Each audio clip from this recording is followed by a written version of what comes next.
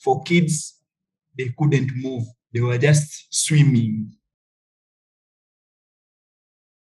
Life became so hard for me and for my siblings to an extent that it took me 6 years to go back to school.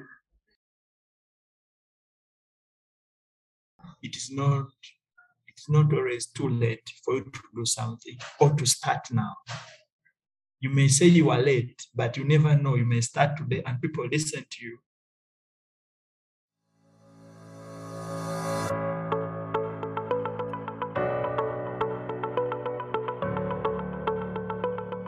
Growing up in eastern Uganda, Niombi Morris's life has been dictated by climate disaster. At the age of 9, awful flooding hit Niombi's town, and his family was forced to move to Kampala, the capital of Uganda.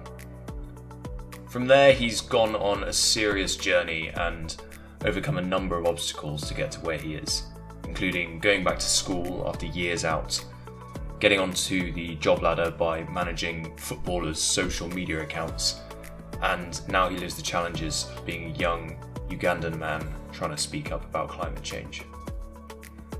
More and more people are talking about how the effects of climate change are felt unevenly around the world. Niombi has experienced these effects firsthand, and he's used that experience as motivation to try and stop what happened to him happening to other people. It feels obvious to say that his story is inspiring, but what feels most important about Niombi's message is that he has real life experience of being part of the climate crisis, and voices like his need to be represented. A pre-warning about the audio quality, Niombi was in a shared space while recording in Kampala, so at times his audio is a bit unclear, but it definitely doesn't take away from his fascinating story into working on climate issues.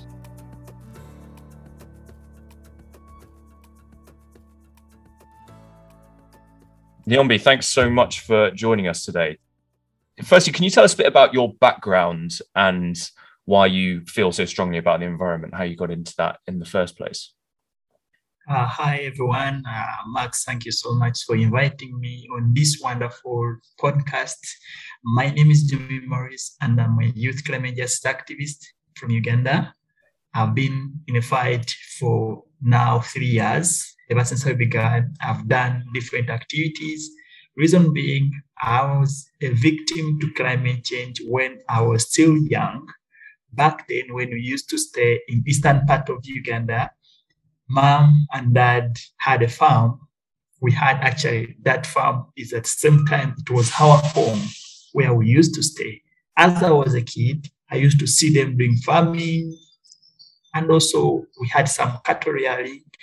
So with time, things started changing. As you always see, seasons were changing almost every after 6 months. Where you expect rain, there was sunshine, and where you expect at least some sunshine, it was heavy rains and flooding. This became so dangerous to people who were staying near a lake. This lake, the Lake Victoria, because it is big for us, we used to stay near its shores. This became so dangerous because there were some people, or I call them perpetrators, who used to focus so much on money. And these were the Indian companies that used to come and do illegal sand mining in our area because it was so profitable in that.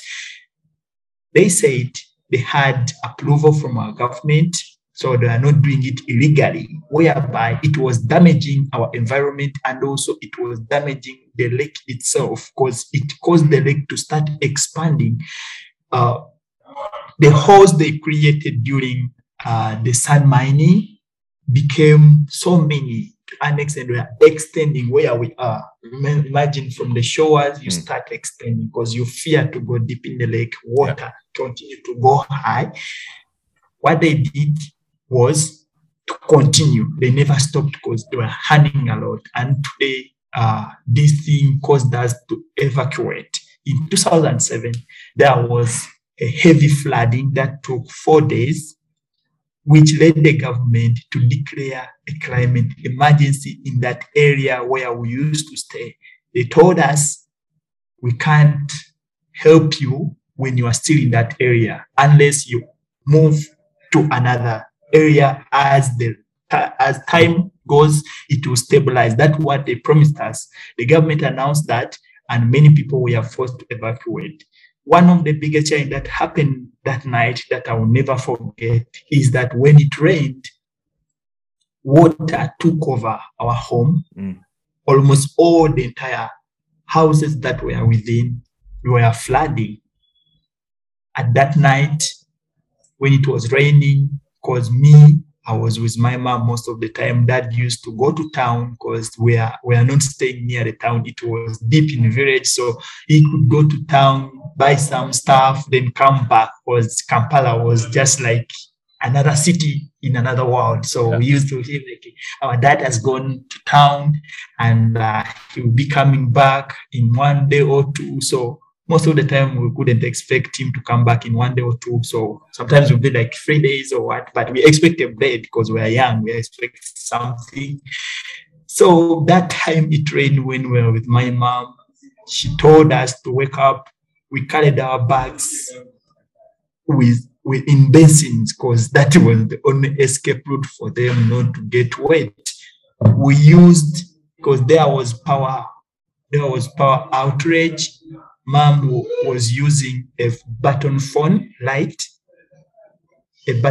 to light whatever we were doing that very night. So we spent the entire night standing, and my two sisters, because they were young, like 2 years, and one was just 1 year. Oh my God. Mom had to carry the entire night, 2 of them. So one was in front, another one was back. So tied them while carrying some other luggages, because we haven't had a television that got destroyed during that time because flooding we couldn't carry that the entire night. So we had to leave it there, and water took over. Was this an entire community? And was there any support from the government, or did they just say you have to evacuate? Yes, the government, the next day after the event took over, everyone was just, I don't know what can I call it, sailing in water, trying to move out. And the government was like, no, we cannot help you because this water is going high. For kids, they couldn't move. They were just swimming to move out of the area. For kids, it was just swimming. So it wasn't so easy for us. But from my mom telling us that, you know what, Maurice, we have to leave as we wait for your dad to come back. So at first, we went to our neighbor. There was a friend to my mom who was in the next city. Yeah, that's where we first lived for 2 days with all our bags in the basin, our cups and everything. Yeah. So from there, that's where dad picked us from, and we went to Kampala, where we had our grandma who accepted to host us for some good time as my parents looked for jobs. So during that time, that's where life became hard, because when we moved to Kampala, everything was very expensive. The life of living was so different. And also my mom and dad didn't get enough education to apply for good jobs. It wasn't easy. So dad first went into construction site where he can earn some living. Most of the time he could come back with a blade, but as you know, sometimes not enough, because basic needs are so many. When you have just landed into a new area, you need to first learn how to spend. So the first 2 months were so tight for us. But again, we got another surprise when dad abandoned us after 5 months. He used to go and come back until one day when he went and never came back. So it was so tight. We thought maybe he's somewhere until 1 week passed. And mom was like, I need to go to police and find out, maybe he was killed, maybe somewhere, or maybe something happened. Mom filed up a case. This case took 3 months when police was looking for the man and never found him anywhere. So we had to accept that now we are left with mom. Yeah. Mom was at the same time, she was the mom to take care of us. life became so hard for me and for my siblings to an extent that it took me 6 years to go back to school after getting a scholarship in a primary school.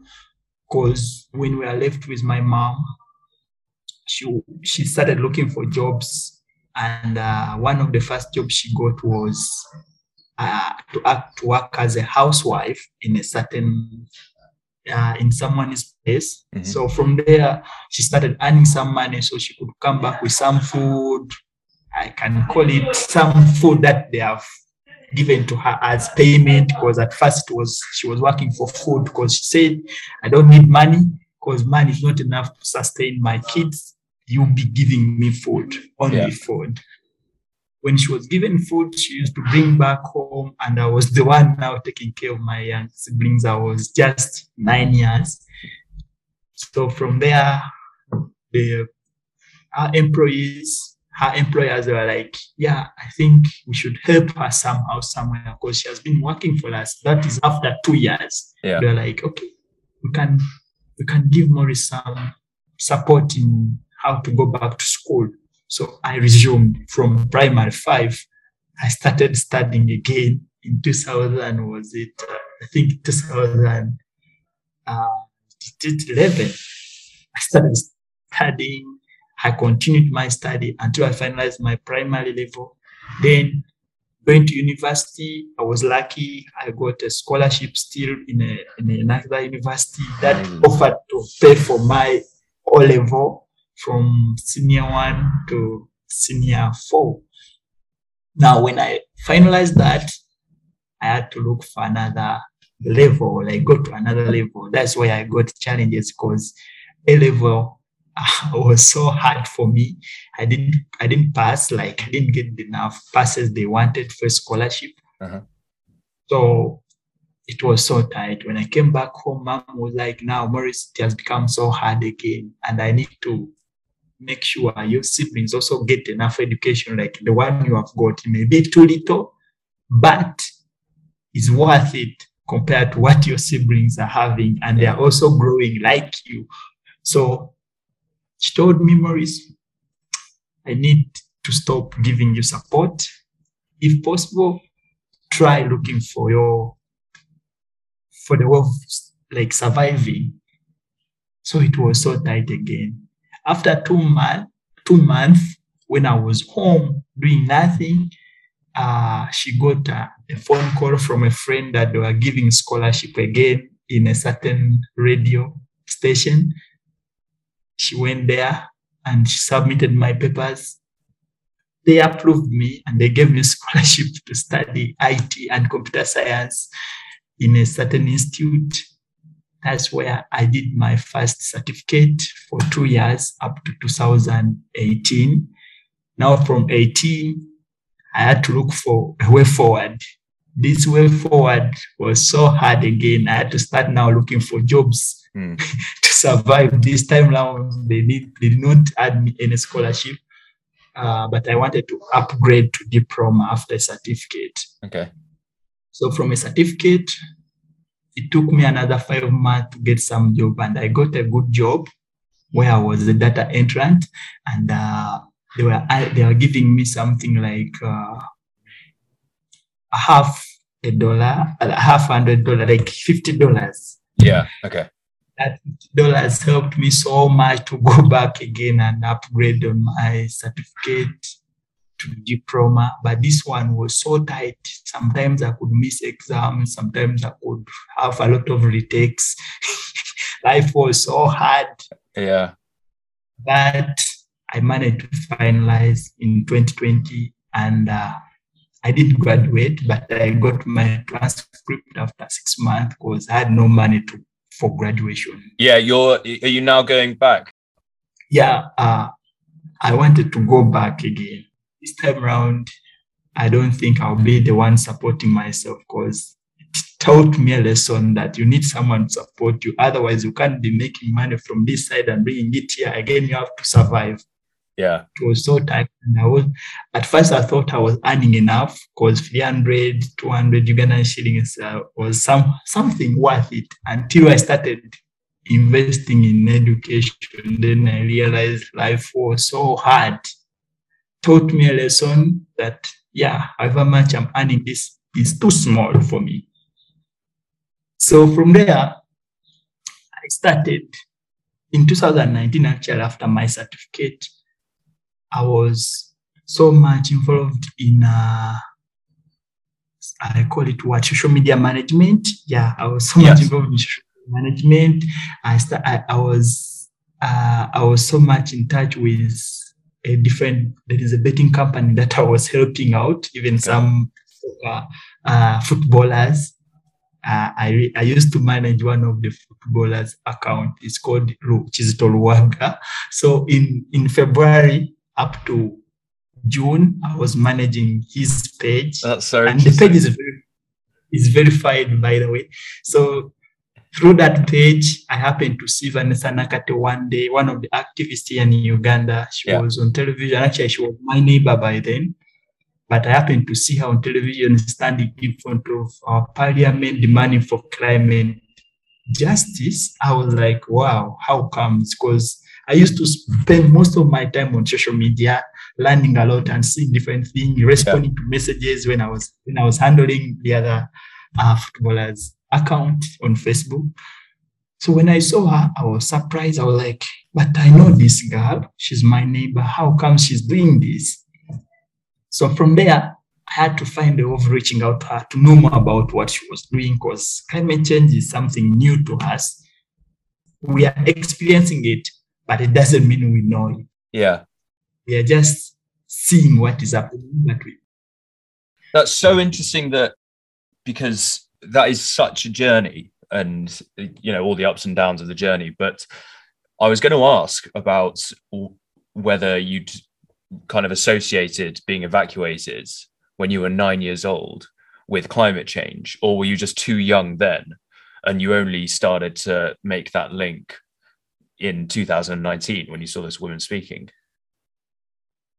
Actually, as I said before, that in 2009, 2007, that's when the impact happened and we shifted.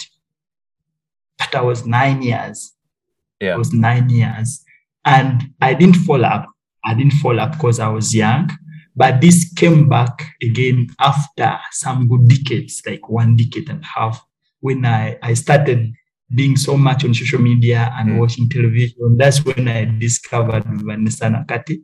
She was my neighbor, but I didn't know what she does, like anything concerning climate change, until the day I saw her on a television talking about it. Then I was like, I need to find out why was she doing this and how can I help her, because I realized it was something I could help in social media developing, because I was good on social media, and I discovered she had no people on social media following her who are supporting her work. So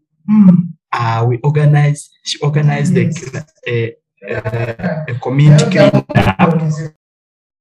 But it wasn't easy to reach out to her, because she was like, she had got some attention. And, when you are receiving a lot of messages, a call up, sometimes it's very hard to reach out to everyone. Yeah. So it took me like 3 months to get her. She organized a community cleanup in August 16th. Okay. And through that community cleanup, I talked to her. I was like, how comes you are doing this? Because in Uganda, it is not allowed. How can you go to street and strike? How? It is not allowed. They will arrest you. What are you talking about? So we had a lot of discussion.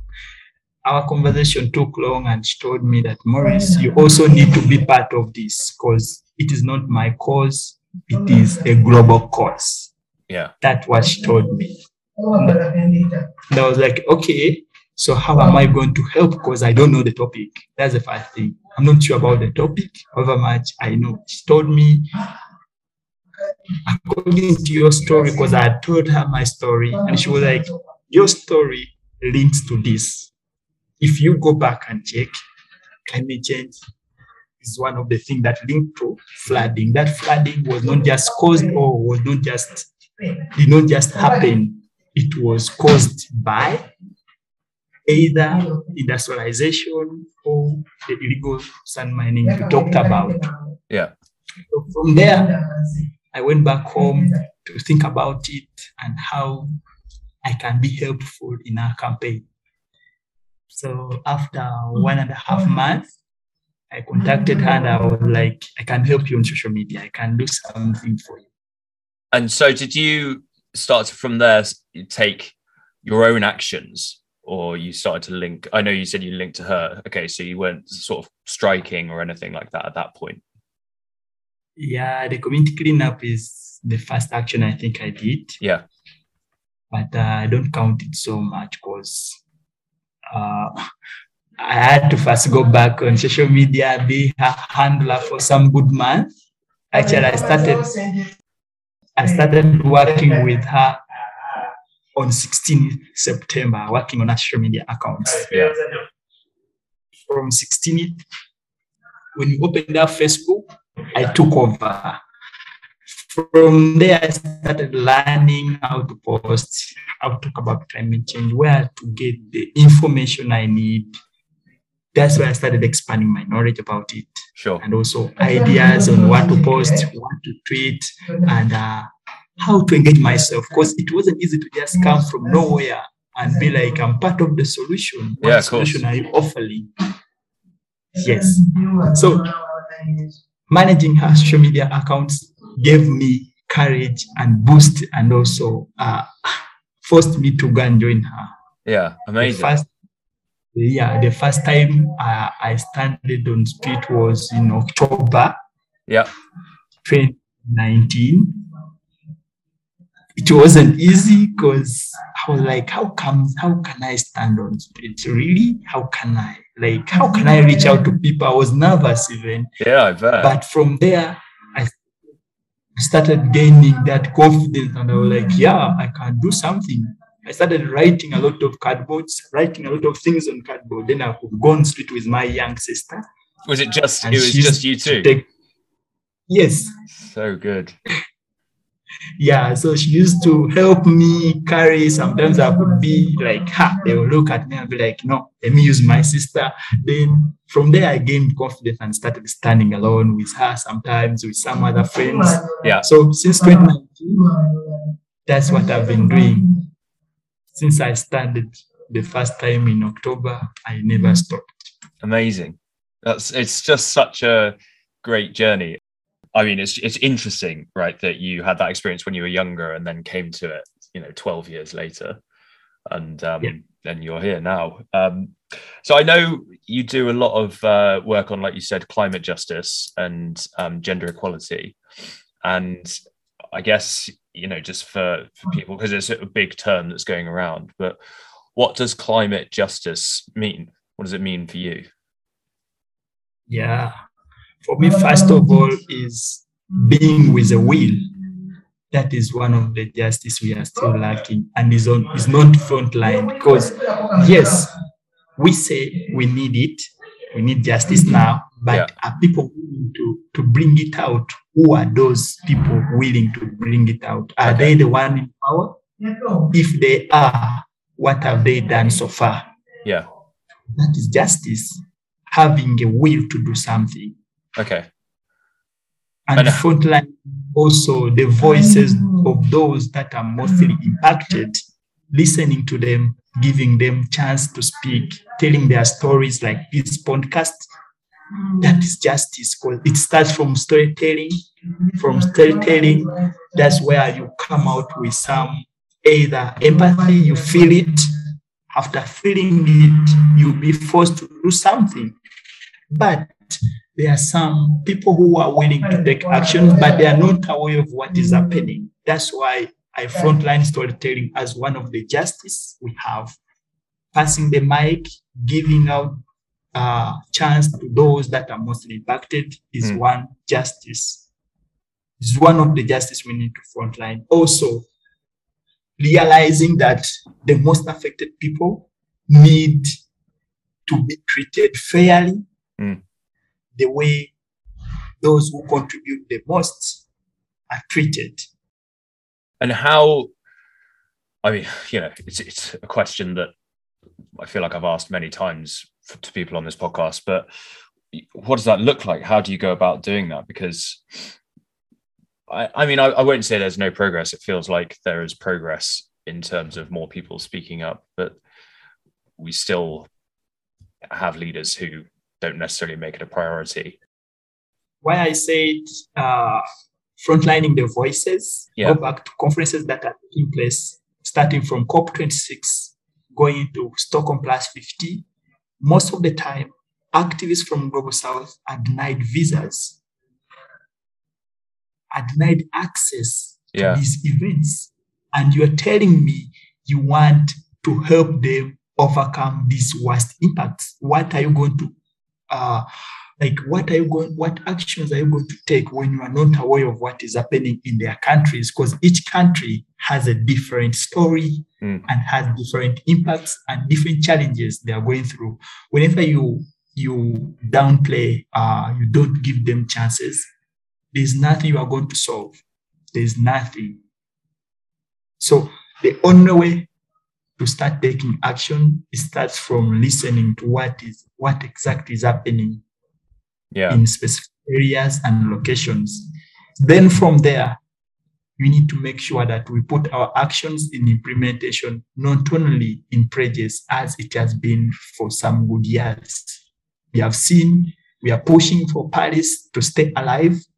We are pushing for net zero world, but all this is still in words. Solutions are around, but who are the people to implement it?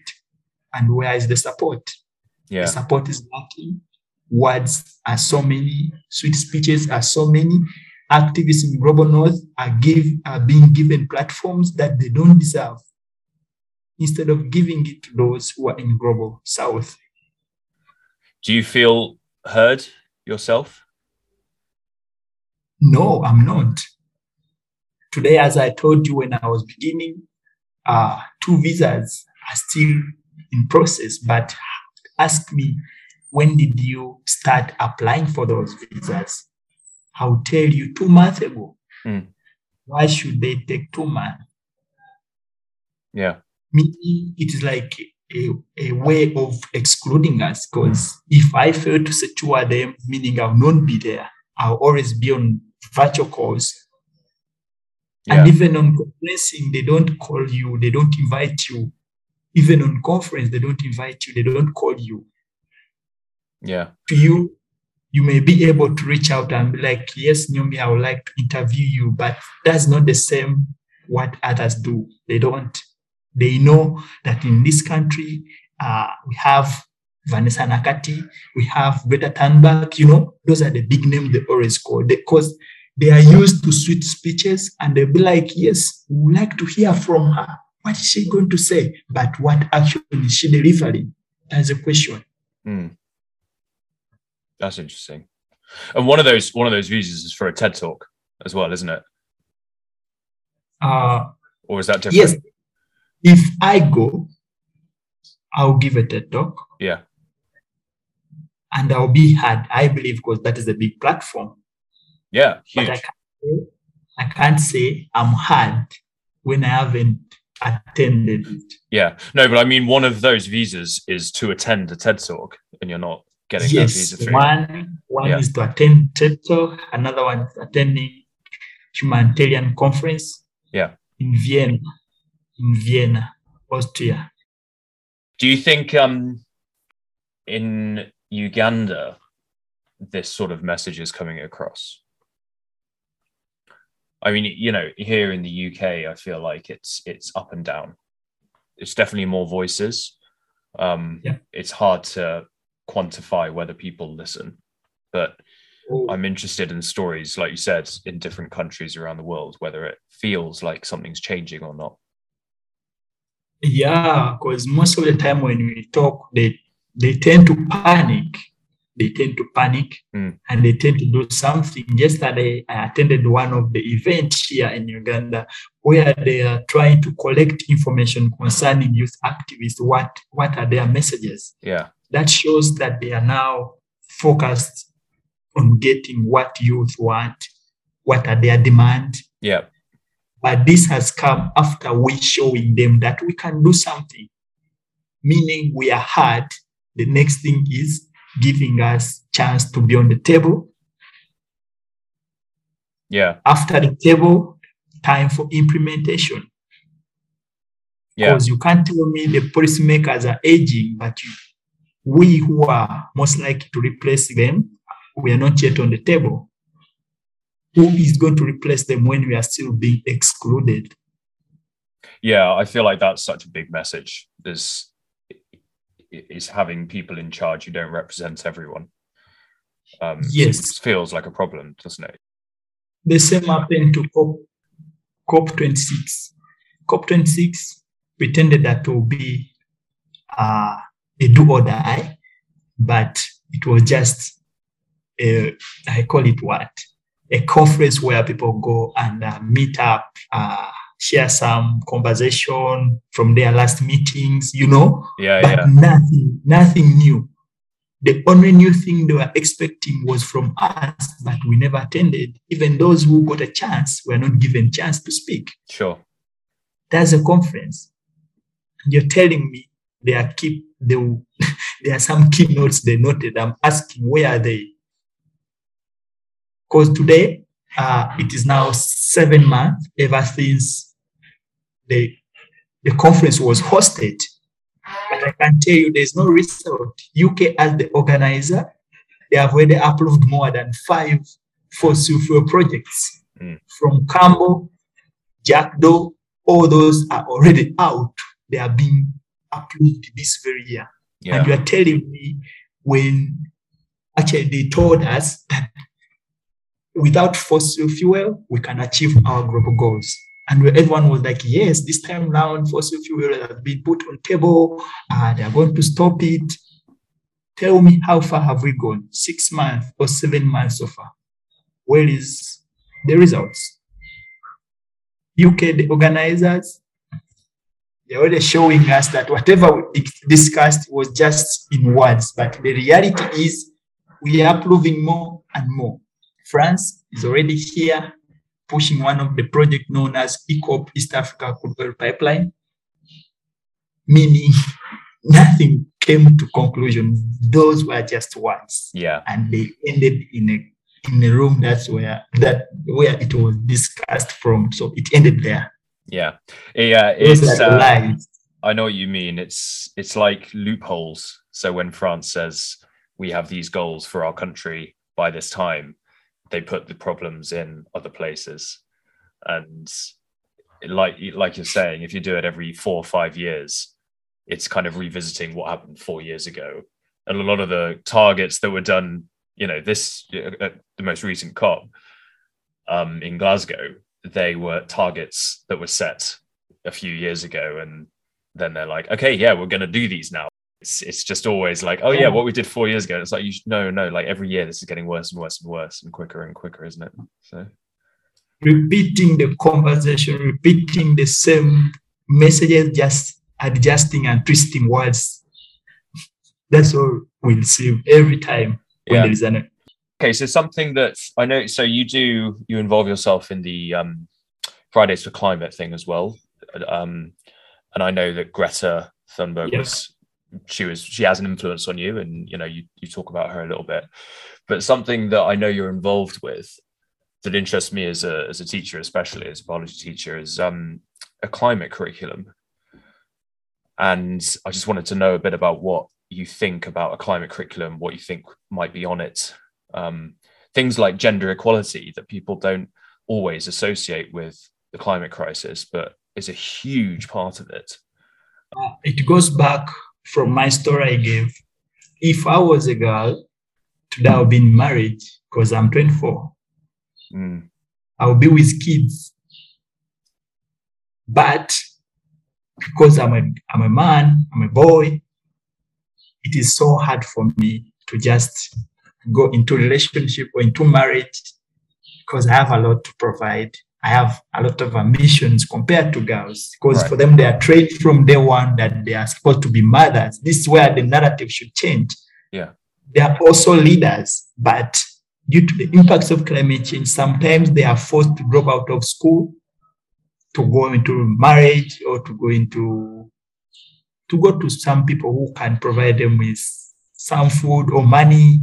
They need a lot of basic needs, which sometimes parents can't provide. This forces them to look for a way forward. That's how we have lost many girls and women who were meant to be leaders or powerful policymakers. This all linked to climate change. When you go back to education, climate education in Africa at large is not yet implemented. We are still struggling with fighting literacy. Climate change literacy is needed, but again, people are still illiterate. Even the language barrier is making it so hard for people to access the information concerning climate, because there are some countries that are not so much good in, maybe even English is not yet implemented in their countries. Some are speaking different languages, and most of the conversation concerning climate change is in English and too much science, too deep in science. So I started educating young people about climate change, not because I know much, but I believe the little I can offer can change someone's mind, either to become a scientist or to become a climate activist like me. Yeah. I have a book known as Our Changing Climate. This book was given to me by UNICEF after realizing that my goal was worth it. And they're like, yeah, Maurice, we did this book in 2017 and not many people were using it. So we can give you a copyright to be a distributor. So from there, I've been distributing it to many schools, also giving it to teachers, because not all teachers can teach about climate change. Yeah. And many of them are not aware even, because I used to ask them questions in my book, and not many can answer. So meaning they also need they need to be also educated about it. Teachers themselves are not aware of climate change. They need lessons, lectures, good lectures about it, so they can start teaching it. Yeah, I agree. I think I think people get defensive about the idea of needing to be educated, but it's all just supporting one another and teaching us new things about stuff that will impact all of our lives.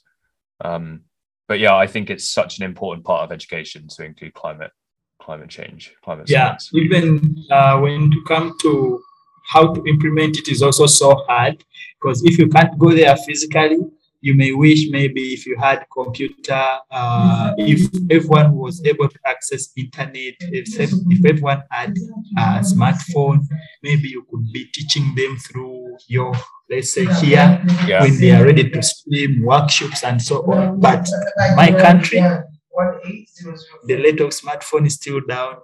The cost of internet data is high. Everything is complicated. Implementation needs you to be physically there. Yeah, that's such a barrier, isn't it? These days, when everything's online, it's such a barrier. And just talking about young people, what is one thing that you would recommend people to help prevent the climate crisis? Yeah, preventing is not easy when there are still a lot of barriers. Yeah, like ignorance, because ignorance, for me, I call it death. When you don't have information, lack of information is death, because there are things that are easy to solve when you are aware of it. And this climate education help you to boost your skills. Even it can help us come out with new innovators, because the more you learn, the more you think. You never know, through thinking you can come out with a very wonderful solution. We have seen people innovating, coming up with applications that we never thought they can happen. They can be helpful for this world. So it's all about giving people knowledge. But without knowledge, you want to kill people. That's why I call leaders killers. Because whenever you hide away, like hide someone away from information, you are hiding them from surviving. Nyombi, you're an amazing dude. I really, really appreciate you sharing your story. And wish you all the best with the visas, and I'm going to follow your journey. I think it's brilliant what you're doing. So just wanted to say thank you so much. I think everyone will be really stoked about this episode. Thank you so much for being on.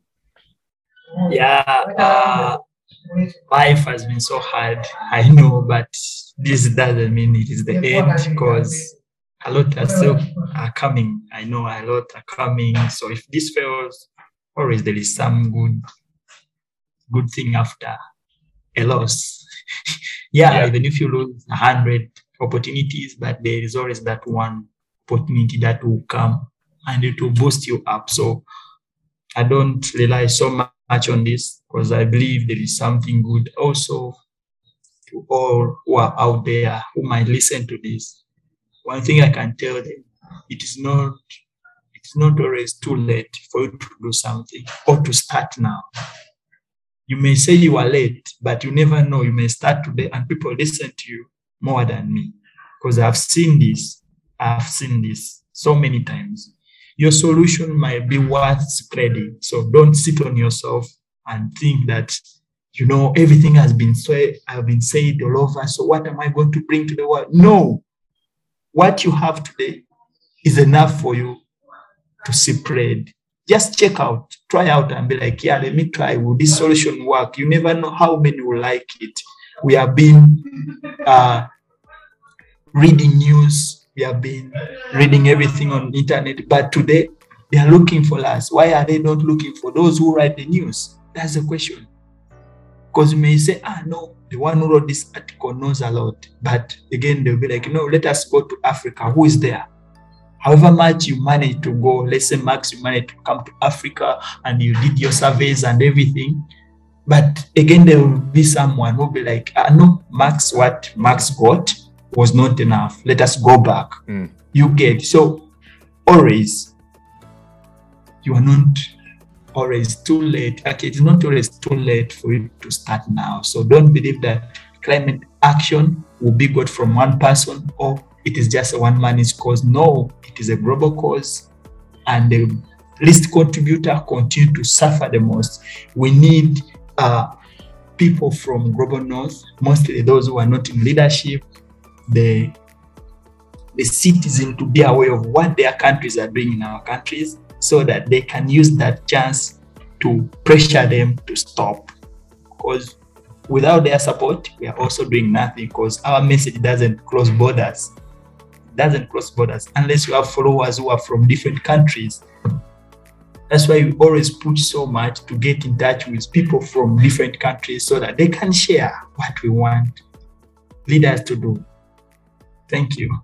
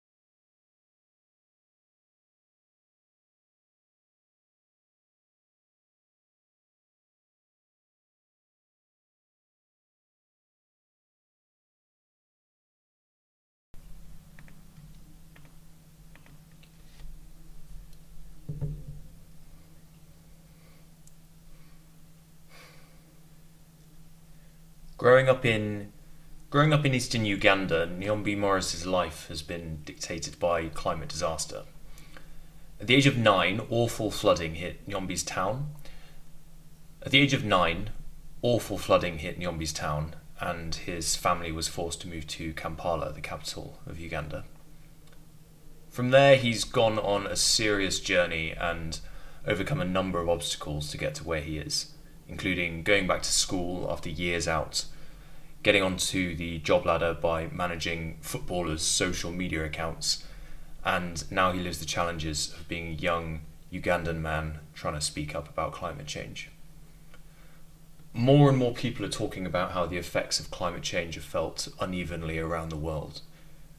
Nyombi has experienced these effects firsthand, and he's used that experience as motivation to try and stop what happened to him happening to other people. It feels obvious to say that his story is inspiring, but what feels most important about Nyombi's message is that he has real life experience of being part of the climate crisis, and voices like his need to be represented. A pre-warning about the audio quality: Nyombi was in a shared space while recording in Kampala, so at times his audio is a bit unclear, but it definitely doesn't take away from his fascinating story on his work in climate issues. But it definitely doesn't take away from his fascinating story into working on climate issues and how he got there.